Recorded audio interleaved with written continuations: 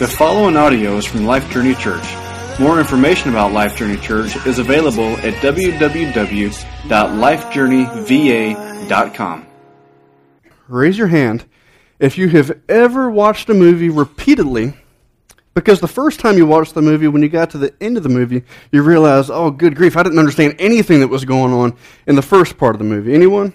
The movie Inception, or Book of Eli, or I See Dead People. You know, you watch these movies, and like in the last 5 minutes, you're just like, huh! And so you want to watch the movie so that you can see, oh, well, I missed that, I missed that, I missed that. And well, that's what we've been doing in this series that we're going to wrap up next week that we've called The Gospel According to Moses. But we're not looking for plot twist. What we're looking for is a risen Savior that doesn't just show up on the scene in Matthew chapter 1. He is a Savior that was active and present all the way back in Genesis chapter 1. And as we've bounced our way through the book of Moses, we've seen how it is that Jesus is present in the Old Testament. A lot of debate about the Old Testament, especially with the role of the Old Testament to the life of the New Testament or the New Covenant Church. Even now, there are Christians that think, well, that was written to Israel. That's Old Testament. That's God of wrath and all that bad stuff. But now we've got the New Testament, and Jesus is warm and fuzzy, and He makes us feel good. And so we study the New Testament. Don't touch the Old Testament. And I really think that they're missing the point of the Old Testament. And by Old Testament, I mean the first 39 books leading up to that blank page between Malachi, or Malachi, the only Italian prophet, Malachi and Matthew chapter 1. That blank page covers a span of 400 years. 400 years where God no longer spoke to Israel through prophets. And so if you were a first century Jew, this is what life looked like for you. If you were a devout Jew, your life really revolved around the Old Testament scriptures, especially the Torah, the first 5 books of the Bible written by Moses. You got Genesis, Exodus, Leviticus, Numbers, Deuteronomy. And so if you were a first century Jew and you were a devout Jew, your life really revolved around what those books said because, they were huge for Israel. They covered the creation, how it is that the universe came into existence, how it is that humanity fell in the Garden of Eden, and then eventually as God progressed through various economies or means of relating to His people, finally we have the Abrahamic covenant where God says to Abraham, I'm going to create out of you an innumerable nation and I'll be their God. And so Israel was able to look at the Old Testament and really see how it is that they came into existence. The Old Testament contains many covenants or agreements between God and humanity as a whole, or Noah, or Abraham, or David, all kinds of covenants, but probably what is arguably the most important covenant is the Old Testament covenant that's embraced by the law of Moses, which is summed up by the big 10 commandments, but fully expressed in this body of law that's some 613 commands long. So as you go through Genesis, well really I guess if you go through Exodus, Leviticus, Numbers, Deuteronomy, you can flesh out 613 at least commandments that God gave to Israel that would regulate the way they lived, the way they worshiped, the way they organized themselves as a political society. And so in the first century, several thousand years after all of this, you still find devout Jews trying to abide by this law. They like the law. Keep this law and receive God's blessings. Break the law and receive God's curses. But it's okay because God has set up a sacrificial system where at least once a year, the priesthood over top of Israel would offer sacrifices which would appease the wrath of God. And so really, it wasn't even a big deal if you didn't keep the law, because if the priest would make the sacrifice, then you're good. So in first century Judaism, essentially, if you were a Jew, you were God's people, you were golden, life was good. It didn't matter really how good you were because you were under the law and they made sacrifices for you. So really, life is good. Or at least that was the mindset of Israel some 2,000 years ago when a young man named Jesus from a podunk village named Nazareth arrived on the scene and started telling the Pharisees, the religious elite of Israel, he said, hey guys, you really have no idea whatsoever what Moses or the prophets even taught.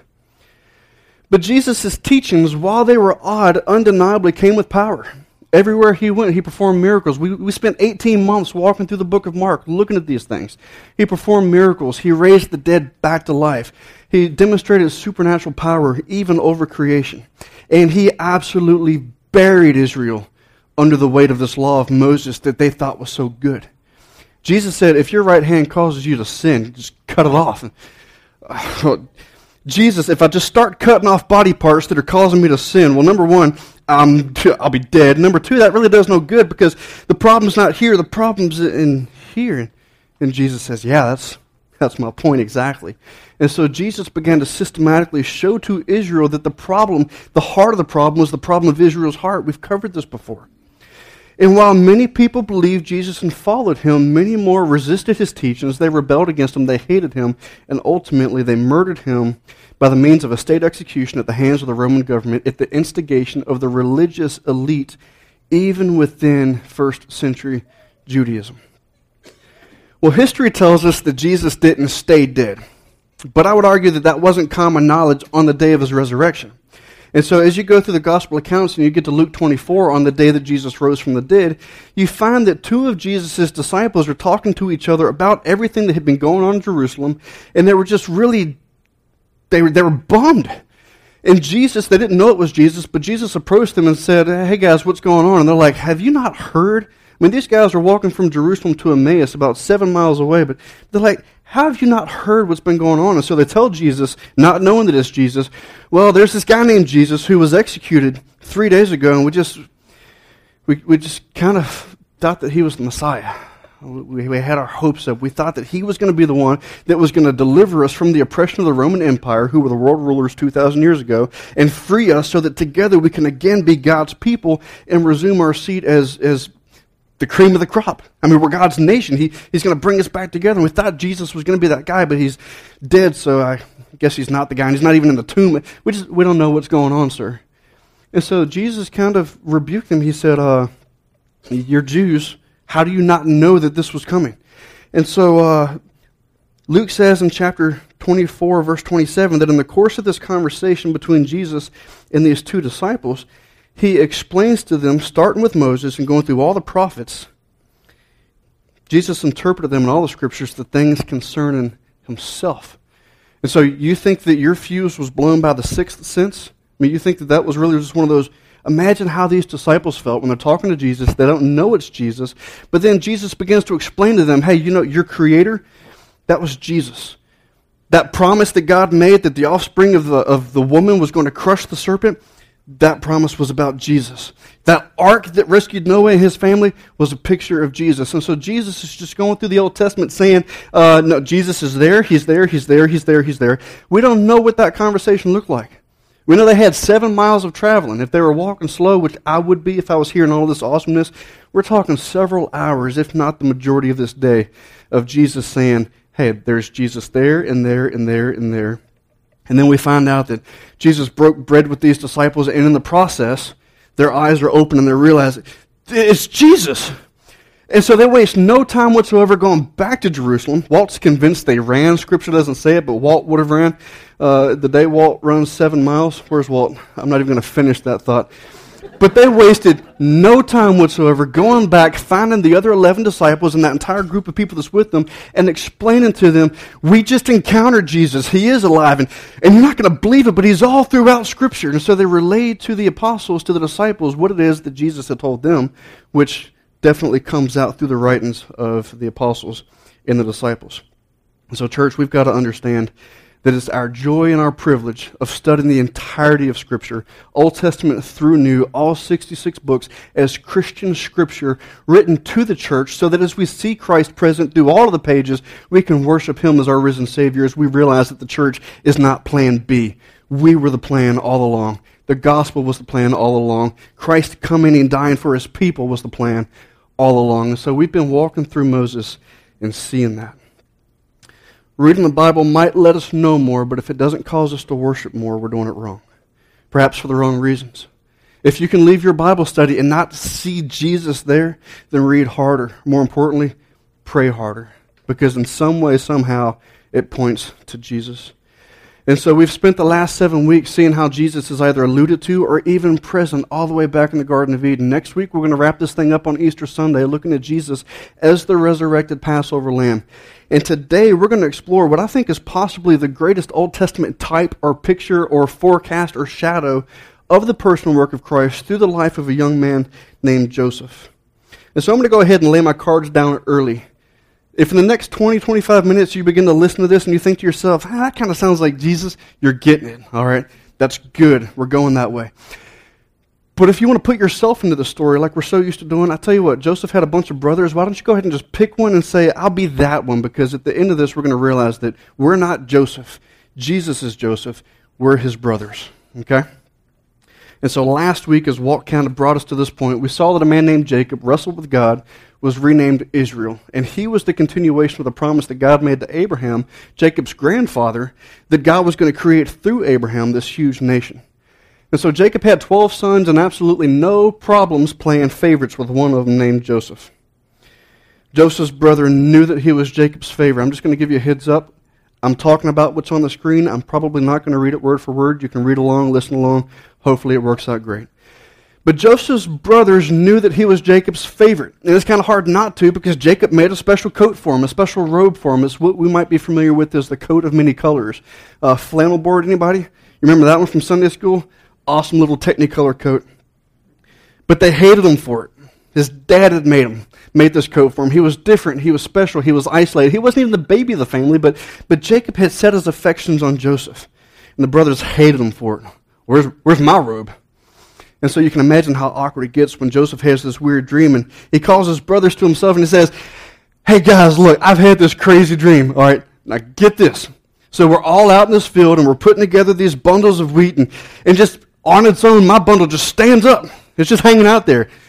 And all of you guys, your bundles came over and worshiped mine. And they're like, all right, so what are you saying, Joseph? You're saying that you're going to rule over us, that we're going to bow down before you? Yeah, fat chance, idiot. And their hatred increased. And then he had another dream sometime later. He said, all right, guys, Dad, listen to this one. I had another dream, and in this one, the sun, the moon, 11 stars were bowing down to me. Ain't that great? And the brothers were like, even his dad was like, so your mother and me and we're going to bow down and worship? Yeah.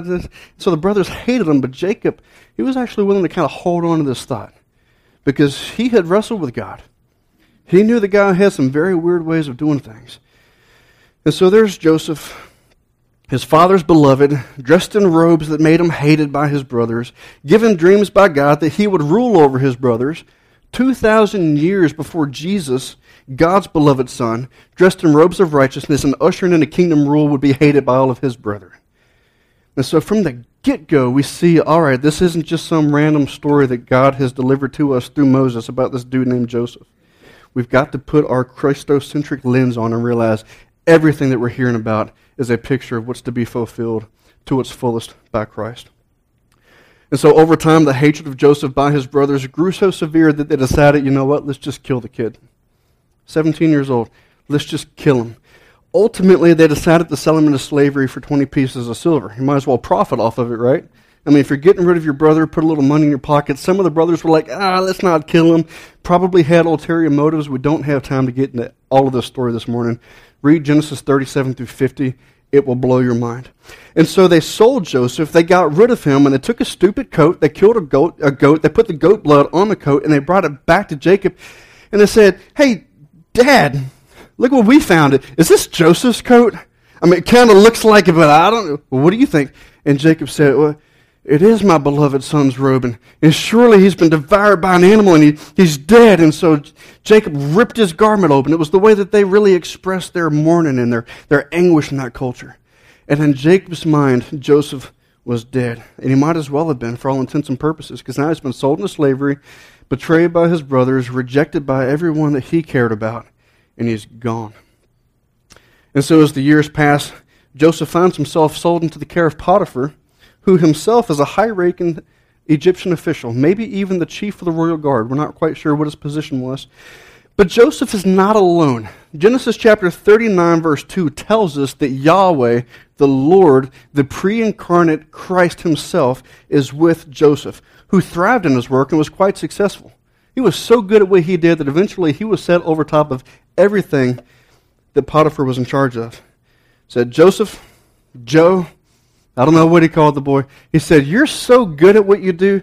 I mean, you manage my house, my land, my finances, my work. He says, the biggest problem that I've got right now is trying to figure out what I'm going to eat for lunch. And if I was Joseph, I would have said something with bacon, because you can't go wrong with bacon. I've been talking about bacon all morning.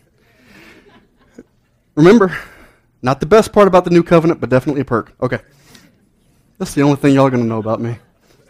So life is going pretty good now for Joseph. Yes, he's a slave, but living conditions are getting pretty cozy. And he's a handsome dude. Handsome enough and man enough at this point that now Potiphar's wife begins to eyeball this little Hebrew. I say little, he's probably in his 20s now. And day after day after day after day after day, she grabs a hold of him and she says, Joseph, we got kids here. Joseph, why don't you hang out with me? All right, read between the lines here. And day after day after day after day, Joseph said, no, I'm not going to hang out with you. He said, look at how good Potiphar's been to me. How can I sin against God and have this relationship with you that you're wanting me to have? And so daily she's after this guy. Hang out with me. This would have been so much more powerful if kids weren't here. And so one day she grabbed him by the arm, said, Joe, let's go hang out. And between her grip and his speed, when he left, because he wasn't about to do that, she was left there holding on to part of his shirt or some part of his garment. All right, Joseph, you're not going to do that? I'll get you. And so later that day when Potiphar comes home, she has this little conversation. Potiphar, honey, sweetheart, that Hebrew that you brought into my house tried to have his way with me. Look, I've got a shirt. When he tried to grab me, I screamed, and then he ran off. And look, here's a shirt right here, hon. What are you going to do about it? And so Potiphar, misguided, but understandably, I would have done at least the same, if not more, throws Joseph into prison. But again, God is with Joseph, and even in prison, everything that he does prospers, so that eventually he's elevated through the ranks of the prisoners so that he is really the overseer of all the prisoners. Two of those prisoners we see as we go through Scripture are some of the top-ranking officials within Pharaoh's organization. One of them is the cupbearer, the guy that's responsible for making sure that nobody's been poisoning Pharaoh's food or drink. And then the other one was the chief baker, who may have been the chief baker, or perhaps he oversaw all the other bakers. But regardless, they're in prison too, because Pharaoh seems to be a very volatile individual. But these guys have dreams in prison. And Joseph says, well, God interprets dreams. Why don't you tell me what they are? And so they share their dreams with Joseph, who in turn says to the cupbearer, hey, I've got good news.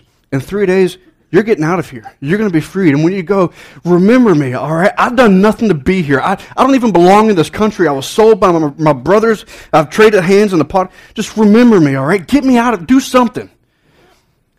And then to the baker, he says, in 3 days, you'll be out of here too, but it's because you're going to be executed by Pharaoh. And understandably, Joseph didn't really ask any favors of this guy. And so a few days pass, and Joseph's dream interpretations are proven to be true. The cupbearer is restored to his position, the baker is pulled out and executed. But the cupbearer forgets all about Joseph and what Joseph had said until some more years pass. And then finally, Pharaoh himself begins to have some dreams that nobody, not his sages, his wise men, the magicians, nobody could understand what these dreams meant. And then one day the cupbearer goes, well, Pharaoh, there's this one guy that, you remember a couple years ago when he threw me into prison. No hard feelings, it's cool. We're cool, right? But there's this guy in prison that could actually interpret dreams, and he told me that I was going to be restored. And then Pharaoh finds out that there's this boy named Joseph in prison. He says, get him, clean him, shave him, dress him, bring him here now. And so all of a sudden, Joseph, who had been in prison for years, finds himself standing in front of the king of Egypt, who says to him, I understand that you can interpret dreams. No, sir. No, I can't, but God can, and God has, so what is your dream? And Pharaoh says, okay, well, here's the dream. So I'm standing by the Nile, which is this big river, and 7 fat cows came up out of the water and began to eat along the bank of the river. And then 7 more cows came up, but these were skinny. They were ugly. And they ate the fat cows, but actually stayed skinny when they did it. Makes sense, right? I mean, it's the kind of dream we'd all have. If you've been eating too much bacon or pepperoni, possibly. But then he said, well, I had another dream, and there's this corn stalk that's got 7 good ears on it, which is just totally abnormal for a corn stalk anyways. But then he said, out of nowhere appeared these 7 other ears, but they were shriveled, they were diseased, and they actually overcame and enveloped the good ears of corn. And I don't know what this means. Nobody knows what this means. Joseph, do you have any idea what this means? And so Joseph said, well, God's showing you what's going to happen. These dreams are symbolic because the entire land is going to have 7 years where you are going to produce crops like you've never seen before. And then the next 7 years, you're going to have a famine that's going to wipe those good 7 years from memory. And so Joseph not only interpreted these dreams, but he created a plan, a suggestion, just an idea that Pharaoh might be interested in. He said, Pharaoh, look, what you need to do is you need to find an individual that you can trust that can get the work done, and what they need to do is implement, execute, and oversee a system by which all of these cities beneath the empire of you, Pharaoh, can begin to store away a certain amount of this food each year because you're going to have 7 good years, 7 great years. And so you got to figure out how to save some of this so that when the next 7 years hit, not only do you have food, but you have food for people that can buy food from you. Everybody wins. They get fed, you have food, you make money. You can't go wrong, Pharaoh. And Pharaoh begins to think, man, the Spirit of God is in this guy. I'll tell you what, Joseph, you be that man. Okay. And so he makes Joseph, who had, like 5 minutes before, been in prison, he actually puts his robe on him, puts his ring on him, and elevates him to where he is second in command over the entirety of Egypt. Even gave him a wife. Got the wife, got the ring. Joseph's 30 now. He's got his swag on. And sure enough, 7 good years are on the land. And even in the process of this, while he's organizing this food storage structure, he has a couple of kids. And I wish that we could dive into this, but I'm not. But here's what he named the first kid. The first kid he named Manasseh, a boy. And the reason that he named him Manasseh is because the name loosely means, and he fleshes this out, he says, God has made me forget all my hardship and all my father's house. God has wiped what my brothers have done, the hardness that I've endured in prison, the unfairness that I've been treated with at the hands of Potiphar. It's gone. God has removed that from me. The second son he named Ephraim, saying that God has made me fruitful in the land of my affliction. He wasn't Egyptian. He wasn't born there, but yet God was making him prosperous and fruitful. 20 years, Joseph can say. At this point, 20 years he has been estranged from his family, betrayed by his brothers, set up, sold into slavery, in prison, elevated now as the second command over Egypt. 20 years that he has been able to look back and see, okay, well, I never would have chosen this for myself, but God is with me now. He's blessing me now. And even though I wouldn't have done this for myself, God, I trust you, and I know that you're good, and I know that you're with me. Do you remember the night that Jesus prayed to his Father in the garden?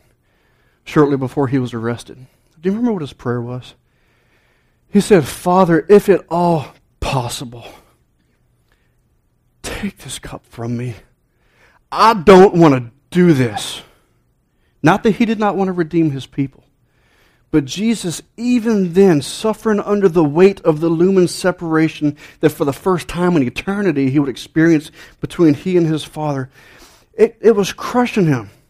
We know that the blood vessels in his capillaries, they just burst and started coming through his skin. Jesus was not looking forward to what was coming. Church, we would be fools to think that the captain of our salvation jumped onto the cross and wore a chipper little smile while God crushed him. It was hell that he went through, and he willingly did it, but I tell you this, he wasn't looking forward to it. But he trusted God. Joseph never would have done any of that for himself, but he could clearly see God is in this, and I'll trust God. And so today, in the middle of your crisis, in the middle of your own feelings of abandonment, I don't know where you are this morning. I know that every single one of us has issues somewhere. But I promise you, if you just hold on and you start to look for where God is, you can understand that he's there and you can trust him. Joseph could, Jesus could, we could. So 20 years after being betrayed, sold, abandoned by his brothers, famine hits the land, and no one is spared. Not even Jacob and the remainder of his sons, who live about 250 miles away from Egypt. And so Jacob tells his boys, hey, good-for-nothings, don't just stand there looking at each other. Are you going to do something because we need some food? That's the boys' standard version. It's currently in publication. And so all of Joseph's brothers, except for Benjamin, the youngest and the only one that's Joseph's full brother, go down into Egypt so that they can join the throngs of people that are coming from all over to buy food that is now under the authority of this governor of Egypt, who we know as Joseph, but his brothers don't recognize him. And why should they? It's been decades since they sold him and wrote him off. He's 37-ish now. He's dressed like an Egyptian. He's got the bling of an Egyptian. He's got an Egyptian wife. He even speaks Egyptian. He doesn't even speak to them in their native tongue. They have no clue that it's him. They have no reason to. But Joseph recognizes his own brothers. And so he comes up with this plan that ultimately culminates in them being accused of spies. He said, I know what you're doing. You're spies. You've come here to look at our weaknesses so that you can take our food. And they're like, no. Because remember, this is the second most powerful person in Egypt. He can snap his fingers and they're dead. They say, no, sir, we promise. We're just 12 brothers. Our youngest is at home. One of our brothers is no more. Yeah, I wonder why he's no more. But we're not spies. We just need food. And so Joseph tells them, all right, I'll give you a chance to prove that you're not spies. And so I'm going to hold on to one of you while the rest of you go back to where you came from and bring me this brother that you speak of so that I can see that you weren't making up the idea of having this other brother. He wants to see Benjamin. And so his brothers return home with their food, and on the way home, they look into the sacks of food and they find out that the money that they had bought the food with was actually in the bag with the food they had bought. So now they had the food, they had their money, they had a lot of distance between them and Egypt, and they realized, uh-oh, something ain't right here. And so they go home and they're like, Dad, all right, bad news. Simeon, he's still there waiting for us to come back with Benjamin, but all of our money is also in the bag, and so what do you think? Can we go get Simeon? And Jacob says, you idiots. You go there, you come back, you've got the food that you bought, but you've got the money that you were supposed to buy the food with. They're going to think that you stole the food, and then they're going to execute. No, you can't take Benjamin with you to get your brother. You messed up. Just write it off. I can't do a daggone thing with you kids. Let's enjoy food. And so for at least a year, they go back to life as normal while Simeon's hanging out in Egypt.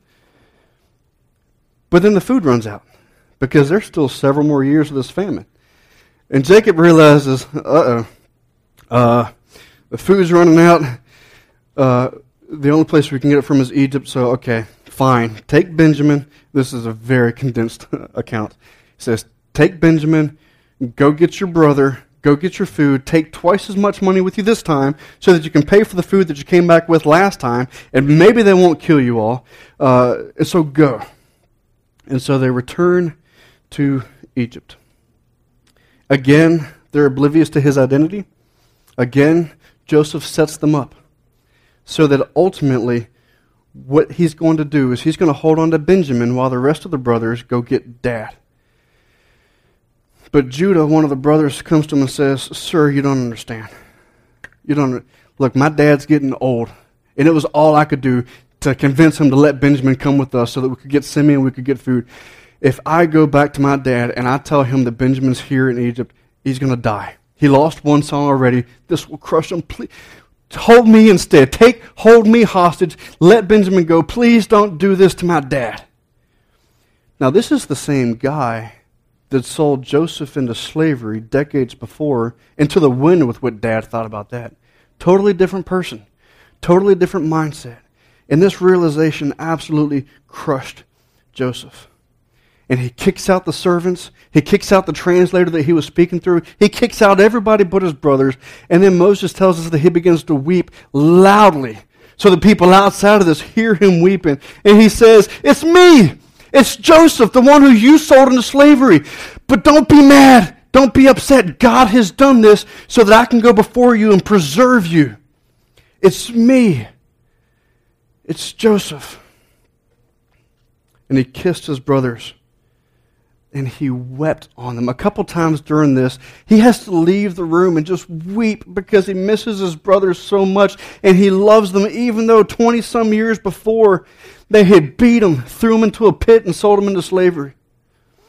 There's no hate, no bitterness, no regret.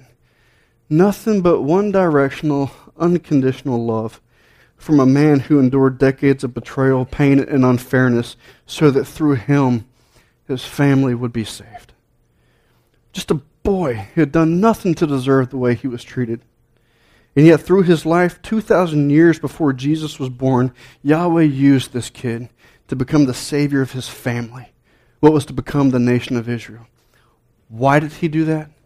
So that we now in this new covenant, we can look back and see Joseph leaping from the pen, or see Jesus leaping from the pen of Moses, and we can worship God for being able to see Jesus at work all the way through this thing.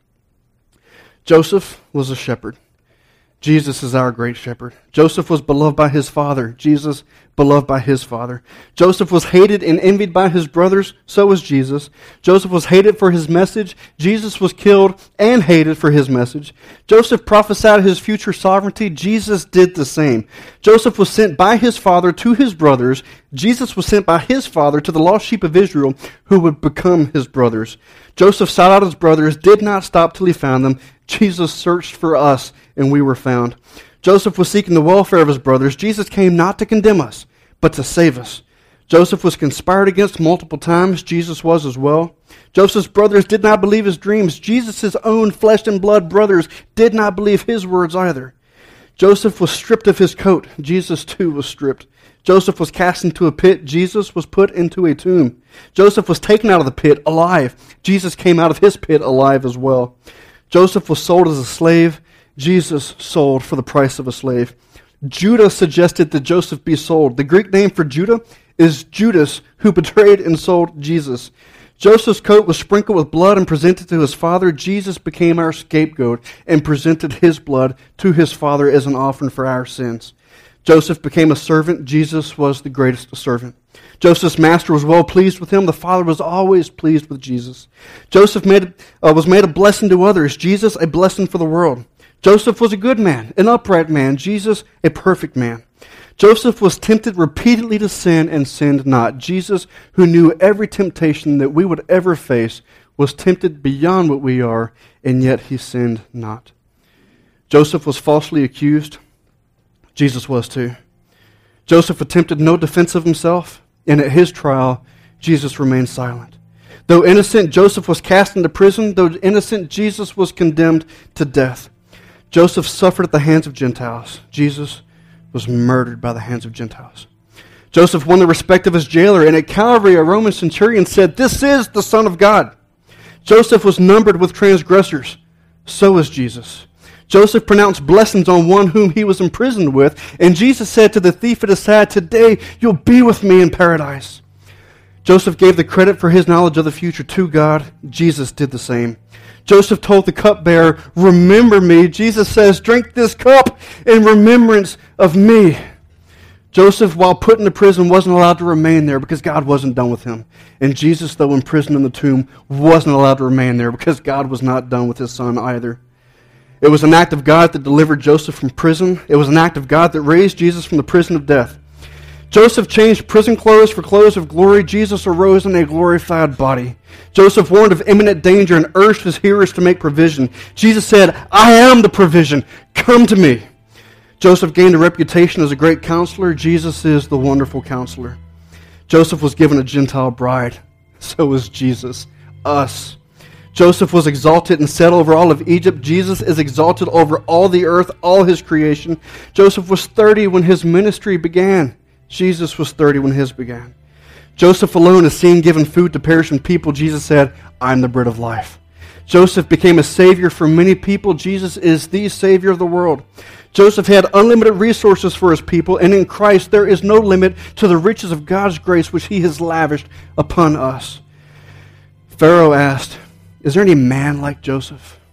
In church, there is no man like Jesus, who lived the life that we never could, paid a debt that we could never pay, so that in that he could redeem us to be his people, pure, holy, and spotless before his Father, purchased to be his bride.